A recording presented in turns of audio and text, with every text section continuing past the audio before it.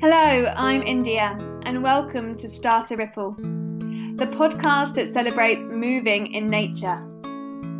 You see, I believe ripples are made when we connect movement with nature, for not only our mind and body, but also the environment too. Here's a little bit about my background.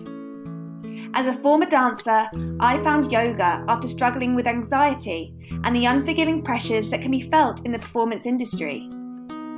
After what felt like a mid-20s crisis, I changed my mindset and started focusing on what fueled my soul instead of what felt expected. I left London, moved to the Kent coast, trained as a yoga teacher, and developed a passion for water sports, especially paddleboarding. The more time I spent by and on the water, the more I noticed a positive impact on my own mental and physical health.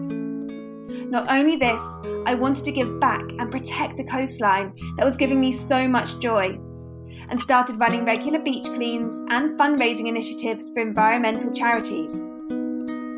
I believe small ripples make big waves for the mind, body, and our natural environment. The more time we spend being kind to ourselves and our natural world, the more we can live a happy, healthy life. I want to speak with people who embody this belief and hope the conversations that come from this podcast will encourage you to get outside and dream big, just like my guests have done. Make sure you subscribe to this podcast so you don't miss an episode.